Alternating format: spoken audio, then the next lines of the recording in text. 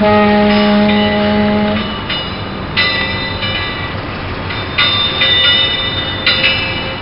listening to the Caramel Apples Podcast, a podcast that celebrates all things 70s and 80s pop culture and explores how this fond nostalgia affects our lives. Each week, we travel back in time to embark on the nexus to revisit retro segments that ingrained itself into our culture and our hearts. This week, we're going to talk about the 1975 blockbuster Jaws.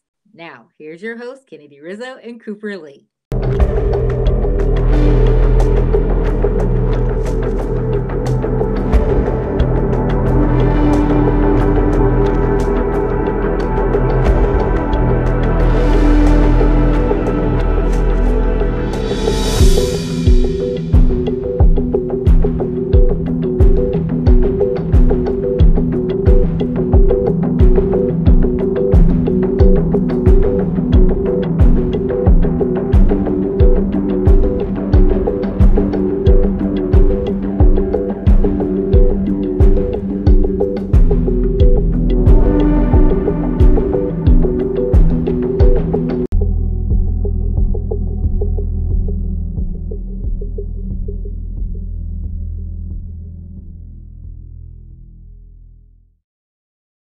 Goodness. Oh, there's just so much we can say surrounding Jaws. I mean, where on earth do we start? Yeah. So I'm telling you, this is truly a good problem to have because we're living in such different times now that it's almost impossible to relish or treasure cinematic retro gems such as this one. With what we have, that's happening in current times. Oh, yeah. Where do we start? I completely agree with you, Cooper. I mean, that's one of the major reasons why we picked this movie. Yeah, I mean, this thing is a cult classic. Yeah. It's timeless, and it hasn't been touched yet by some hotshots of modern day Hollywood and its fancy tech CGI found in most poor excuses, called movies today. Yeah. I mean, Jaws is literally a grab your popcorn, we're going all in for an adventure type of movie from just milliseconds of beginning it. Truly. And Jaws is one of our favorites because it reminds us of other nostalgic things in our life. Yeah. Like, for instance, it keenly reminds me of some of our beloved past family trips up around the Great Lakes. Oh, slow standing clap. Yes. Oh, I know. It just has that feel. And I know you felt similarly when visiting areas up around like Lake Erie and such. Oh, yeah. To look out over all of that water, there are scenes in Jaws that reminds me of the looming question we all have after having watched the film. What's out there? I know, Cooper, that's yes. It is crazy how your imagination can run wild with these types of things. Right? But since you mentioned our past family trips, Jaws hands down was always in our entertainment arsenal. Yes. This film was one we took into our packed goods for travel so that we could watch it multiple times. What can I say? We caramel apples are a bit obsessive on the things we love. Hence our Orchard Trek retros. Fancy that, huh? So we actually have a lot of intriguing details about Jaws we need to cover this week. So without wasting too much more time, let's get right into it, shall we? I'm totally ready. Me too. Goodness, where do we start? I'll give it my best shot. Okay. So to be honest, I'd love to just pause our discussion and go pop the movie in and sit back and enjoy. That sounds like a plan. Okay. So no, seriously. But that wouldn't be very fair to our wonderful listeners now, would it? No, not at all. Okay, I digress. So the premise of Jaws is it's a hot summer on Amity Island, a small community whose main business is its beaches. Yes, and the horror begins when the remains of a young woman's body wash ashore on the island of Amity.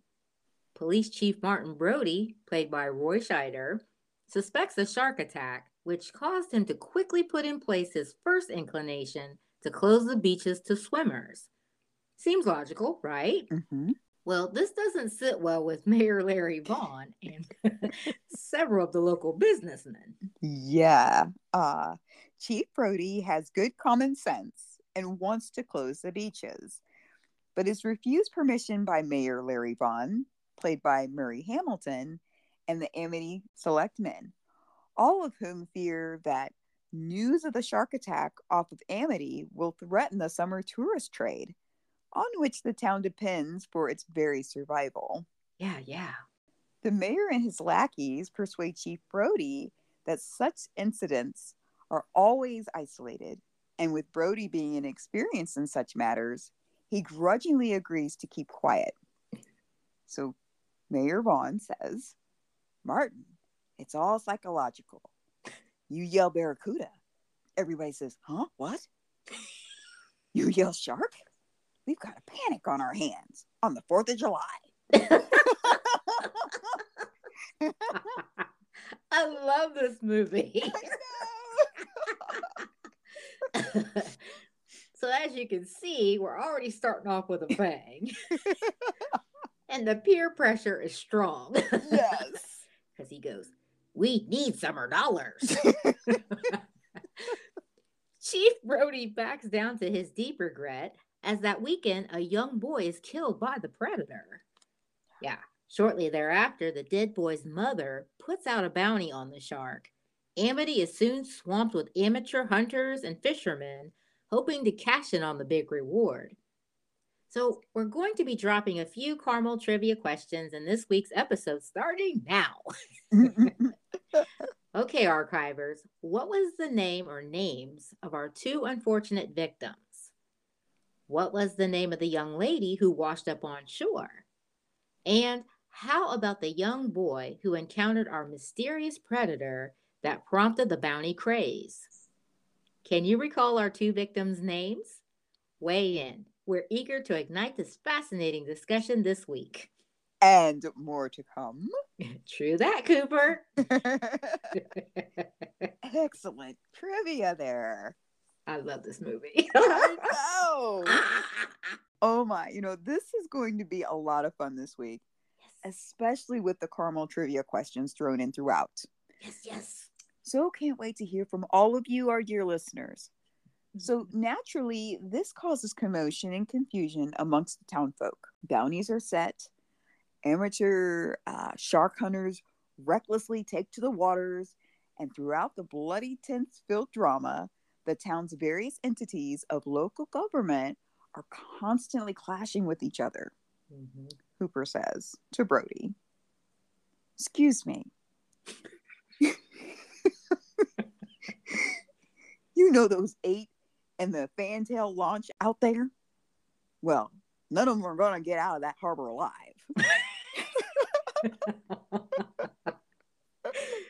So now enters a local fisherman with much experience hunting sharks. Quint offers to hunt down the creature for a hefty fee. Oh, here we go. Here's Quint. So he scratches the chalkboard to get everyone's attention.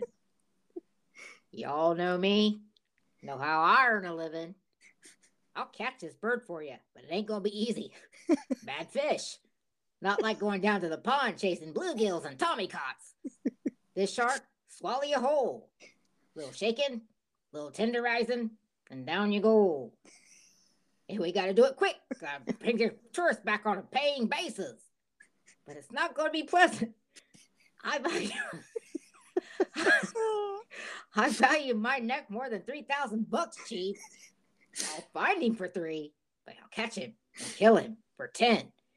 But you gotta make up your minds. If you want to stay alive, then ante up. If you want to play it cheap, be on welfare the whole winter. I don't want no volunteers. I don't want no mates. There's just too many captains on this island. $10,000 for me by myself. But you get the head, the tail, the whole daggone thing.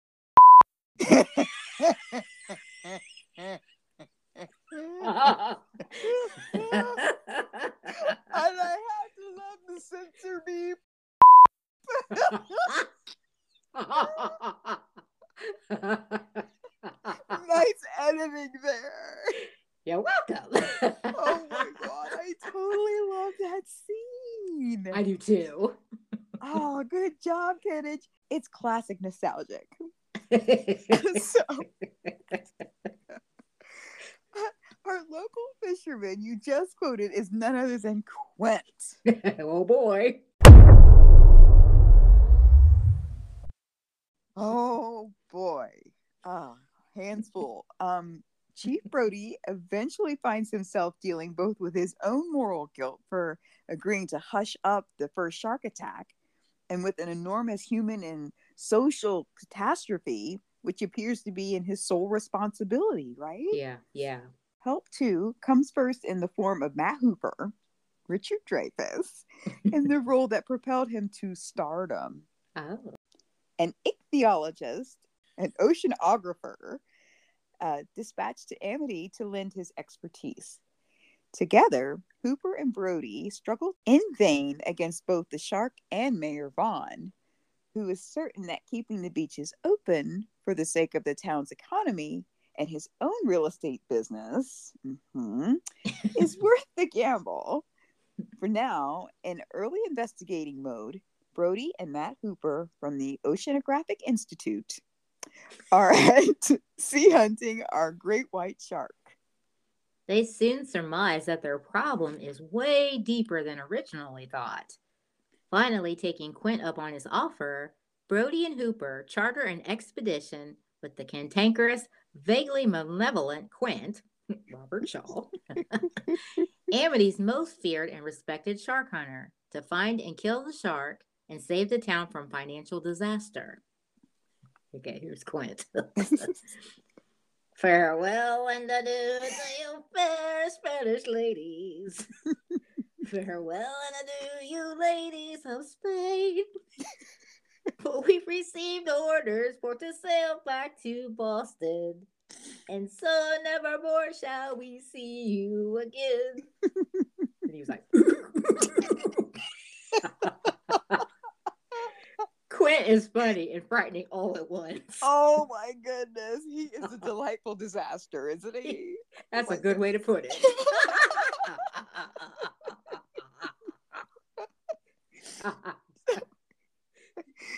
As Brody succinctly surmises after their first encounter with the creature, and that's not Quint we're talking about. Not this time. They're going to need a bigger boat, Quint says, from the crow's nest. Brody, start the gym line again. Sorry.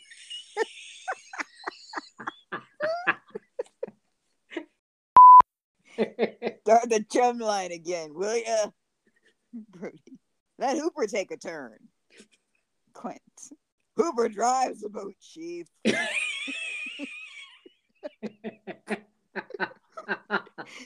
that we have our three brave adventurers on board, pun intended, check this out. Fun fact. The three leads are credited using a placement that was popular in the 70s, making it unclear who receives first credit. Robert Shaw's name is vertically above Scheider's, but Scheider's is to the left. Richard Dreyfuss, being the least inexperienced, is last, whichever way you read it. Cool, huh? Yeah, it is. You can see this in your mind's eye, too. You sure can, because, I mean, this movie is just legendary. Yes, so good. It is. I mean, Jaws completely absorbs you. As the trio of shark hunters venture off to try to snare the great white, you begin to feel part of their adventure. You fear for them, you get excited with them, and dread what will happen next. When that fishing line starts spinning, man, does your heart start pumping. This is pure class. The dynamics of Richard Dreyfuss, Roy Scheider, and Robert Shaw's relationship works brilliantly. The differences in their characters' personas is such that they rub each other up the wrong way. They often disrespect one another and wind each other up, but in the end, they are there for each other and develop a bond that I think surprises them all. Yeah. You know, Jaws is based on the bestseller book by Peter Benchley. Mm-hmm. Another reason why this film works well for audiences is that the ingenuity of taking a great story off the printed page and portraying that brilliantly on screen, thanks to the timeless direction of Steven Spielberg. He keeps coming up, doesn't he? He really does. There's a reason for that. That's called being awesome. Yes. So if you want to know more about Steven Spielberg and why he does keep coming up, he is one of our favorite directors. Yes. Please go back and listen to season 1, episode 1. Yes. He is our topic because he is a wonderful pick. Yes. So. He's what we launched our podcast with. So that's, yeah, this director, this guy is amazing. Absolutely. Nice job, Cooper. Yes, so that's right here on the Caramel Apples podcast. So back to Jaws. The key production credits go to Steven Spielberg, Peter Benchley, and Carl Gottlieb. Fun fact, author Peter Benchley wasn't just the sweet, poetic mastermind behind Jaws, but did you know that he got to do a quick cameo in the film? Can you recall? Yeah, this is a good one, right? Oh, yeah. Can you recall his pop-up appearance, you Orchard Archivers? If you know, hit us back. Fun fact, too. Director Steven Spielberg said that when he first read the novel, he found himself rooting for Jaws because the human characters were so unlikable. Oh, Badib. Right. That kind of sounds like a stunt weed pool. I know. Vote for the bad guys, right?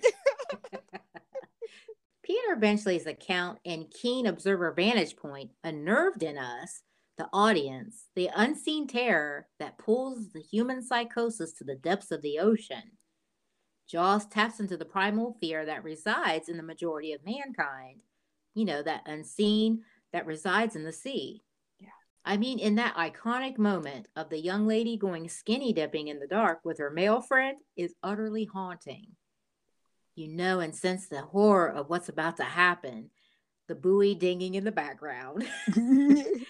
Just tapping you on the shoulder, giving you chills. Yeah. I mean, even in just the description that you gave, it pulls you in. And you can hear it. Yes. And back to the 3 R's, Roy Scheider, Robert Shaw, and Richard Dreyfuss. They have a gripping performance that will not soon be forgotten. Yeah. The 3 of them together are so different, yet all 3 are like people I'm quite certain each viewer has met and come across. So it's easy to connect with them, and it makes the film all the more fun when we go on along with this adventure.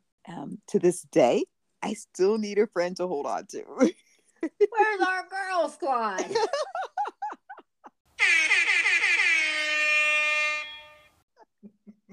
Jaws is a thrill ride of suspense that continues to deliver the goods to the audience back then, all the way to watching it these many years later. Oh my goodness, yeah, because Steven Spielberg captured pure terror with those crazy scenes in this movie. Truly. When a killer shark unleashes chaos on a beach community off of Cape Cod, it's up to a local sheriff, a marine biologist, and an old seafarer to hunt down the beast. Now, who in their right mind wouldn't be interested in taking a peep into this riveting setup? I'm in. Me too. Now, Jaws is bisected into 2 distinctly different acts, with the first half taking place mostly on the dry ground of Amity Island, with a few boats and swimming excursions, but still largely land-based. Mm-hmm. However, in the second half, we find ourselves adrift at sea aboard Quint's boat, the Orca, for the remainder of the movie, which most would agree is the more exciting part. Yes, that's where the action escalates. Yes. The first half of Jaws takes place almost entirely on land, if you will, and focuses more on the politics of fear, commerce, than anything supernatural or scary. Mm-hmm. If there are ever any doubts as to whether that material holds up, They can easily be put to rest after viewing the film through a pandemic context. Oh, interesting. Okay. Yeah. Substitute global contagious disease or plummeting economy for mindless, unstoppable shark, and it's as relevant today as ever. Very keen observation there, Coop. Thank you. That is pretty connecting. Okay. Now, the second half leans more towards the adventure sea chase and is buoyed by ocean scenes that, despite being filmed over 40 some years ago now, do not seem old or outdated in the least bit. Mhm. Yeah, masterful cinematography, almost always holding up, and Spielberg's behind the scene or camera decisions and direction certainly do here as well. Even though in the midst of a brutal, thrilling chase, Spielberg stops the action for a touching scene in which the three seamen bond over song and shared experiences. That USS Indianapolis speech was deep and held our attention. It did. So here's Hooper. Show me the way to go home. I'm tired and I want to go to bed. So it was Hooper, Quint, and Brady all singing together. And they say, I had a little drink about an hour ago and it's gone right to my head. Wherever I may roam, by land or sea or foam. No, because you were singing, but I think you'll be able to pull it off. Like what you hear so far? Make sure you never miss a show by clicking the subscribe button now. This podcast is made possible by listeners like you. Thank you for your support. Now, back to the show.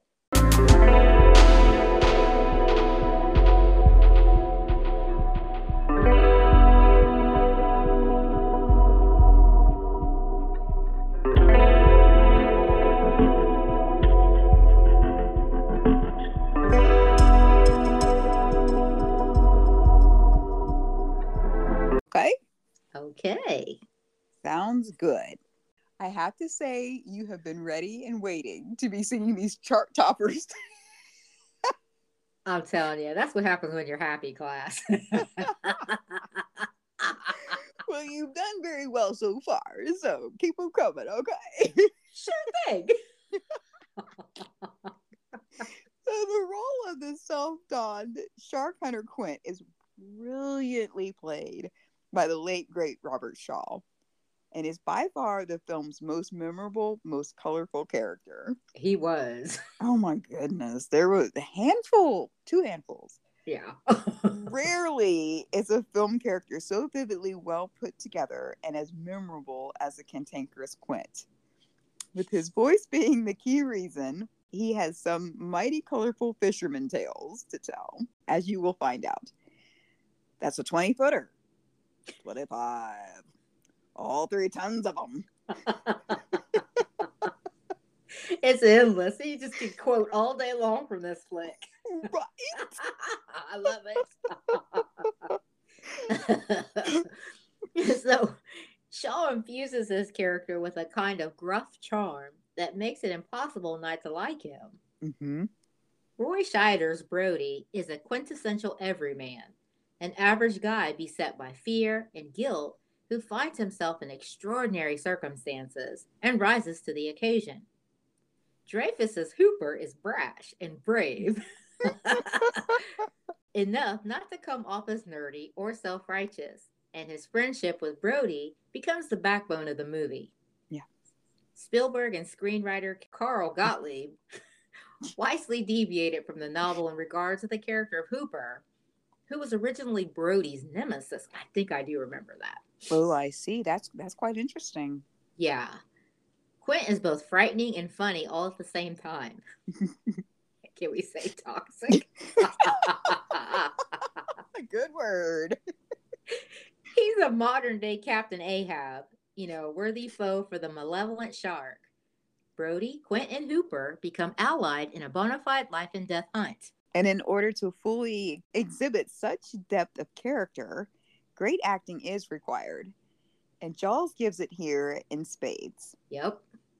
Jaws features a collection of unique characters that are always a joy to revisit. Scheider as the "why won't anyone listen to me" police chief lets viewers relate to the story in much more personal aspect, while Dreyfus Hooper is insightful, hilarious, and provides some of the better clever dialogue of the whole show. I agree. Boys, oh boys, I think he's come back for his noon feeding. That's funny. You gotta watch old Hoop. I know. Hoop, meet Coop.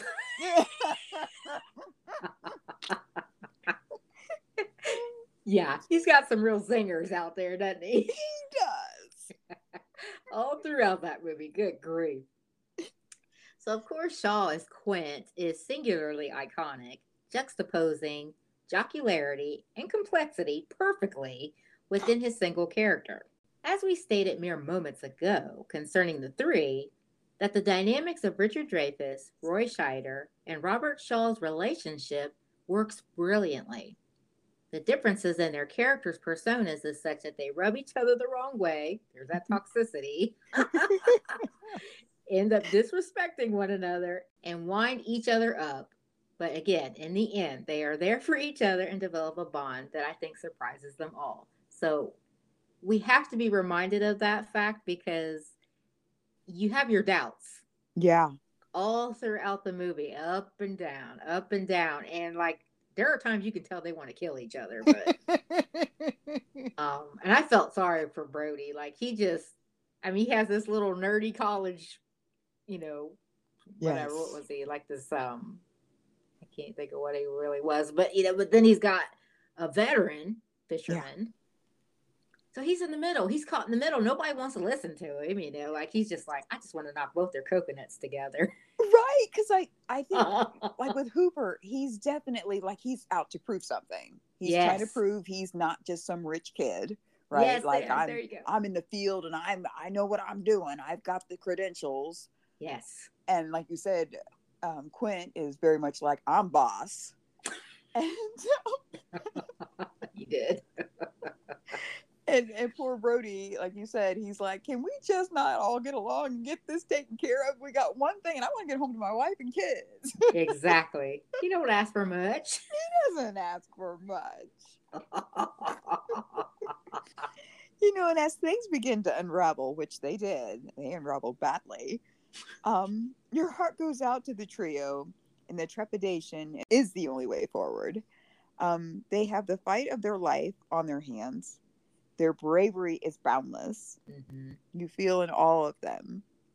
We also get strong supporting work from Murray Hamilton as the mayor and Lorraine Gray as Brody's wife.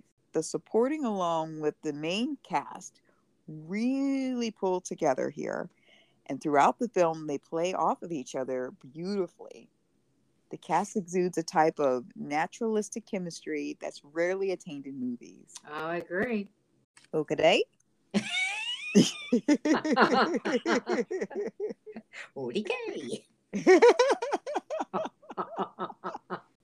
That's one of the key reasons why Jaws is such a cohesive and enduring movie. And if you haven't noticed over the years, all of the scenes in this movie gel perfectly, with not a single scene without purpose. Mm-hmm.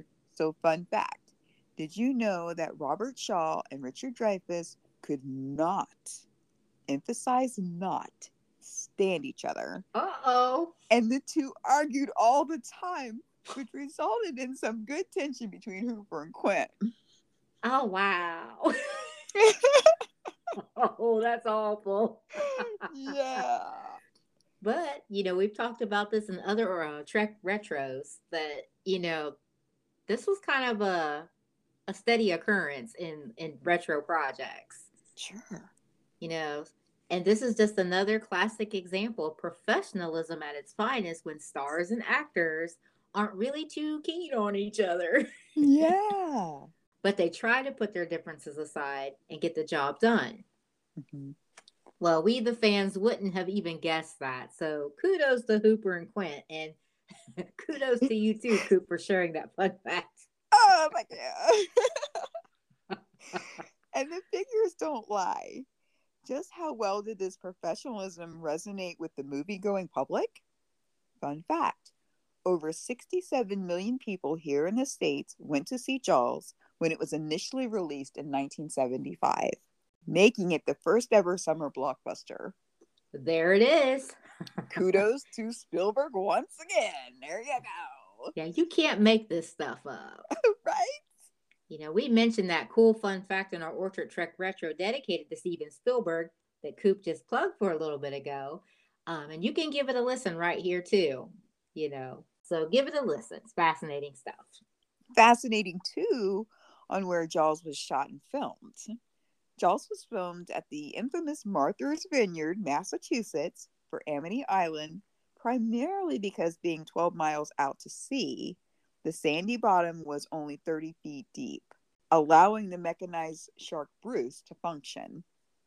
Residents were paid $64 to scream and run across the beach as extras. Hello, Nimes Braves.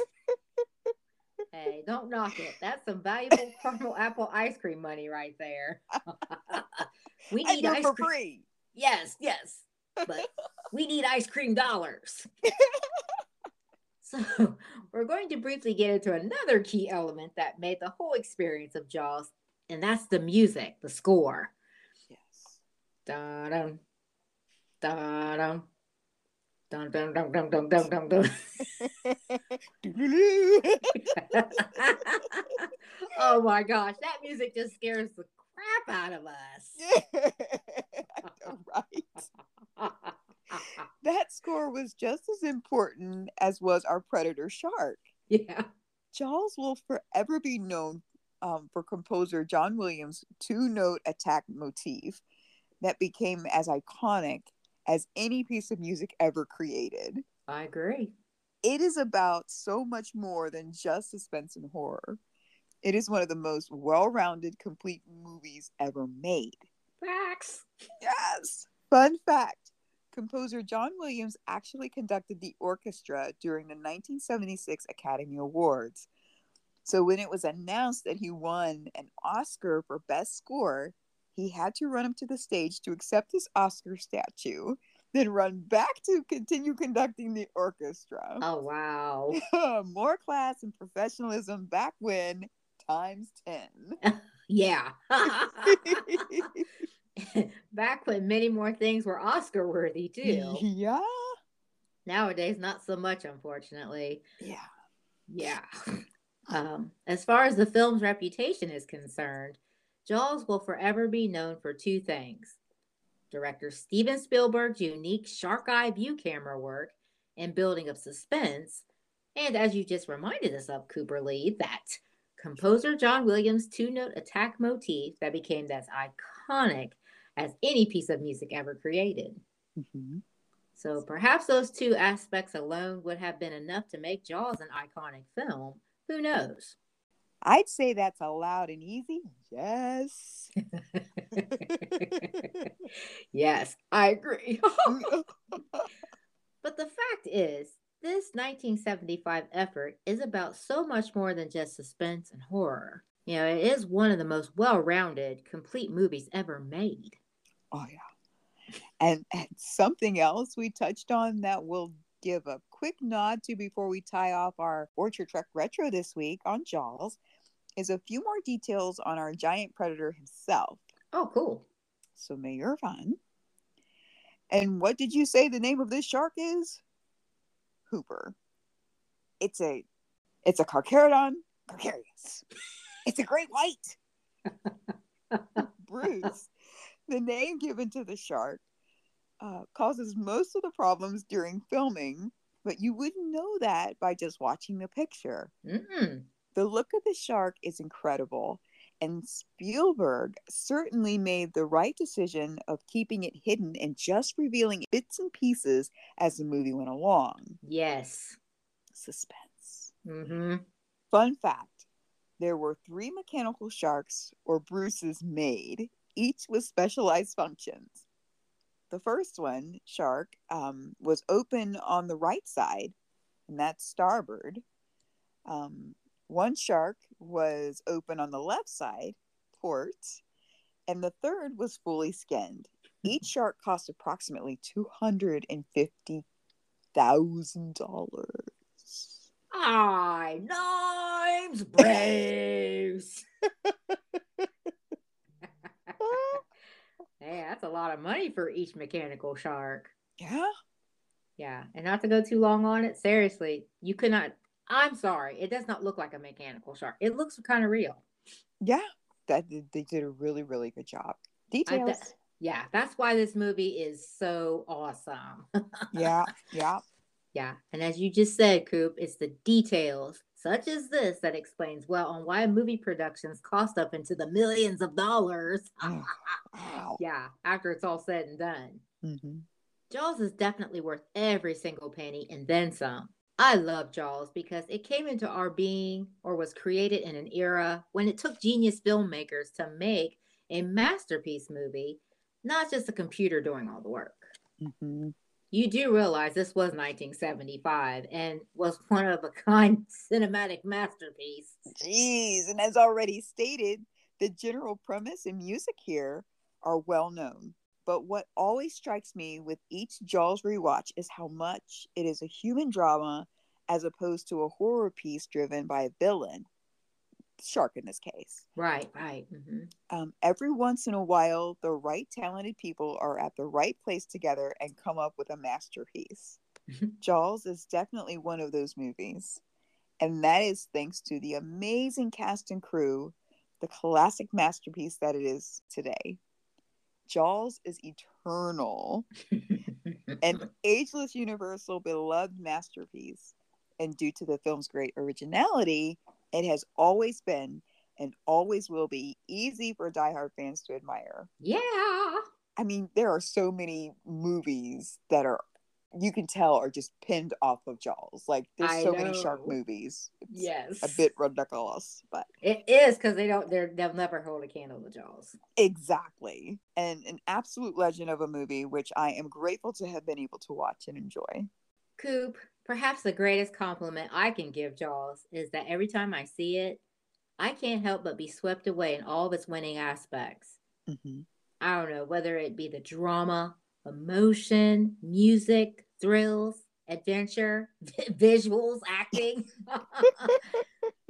or just overall heart of this masterpiece, there is not a single scene wasted or underutilized. Mm-hmm. I have absolutely no doubt that it will remain just as visceral of an experience going forward as it was for those sitting in the theaters in 1975. So we have Ellen Brody that's talking to her hubby. Says, in Amity, you say yard. And he goes, they're in the yard, not too far from the car. How is that? Like you're from New York. This movie's great. Classic. And that's it for this week's episode. To make sure that you never miss out on another second of our Carmelicious podcast, meet up with us on Apple Podcast, Spotify, Google Play, or wherever you get your podcast fix. Bye for now, and thanks so much for listening.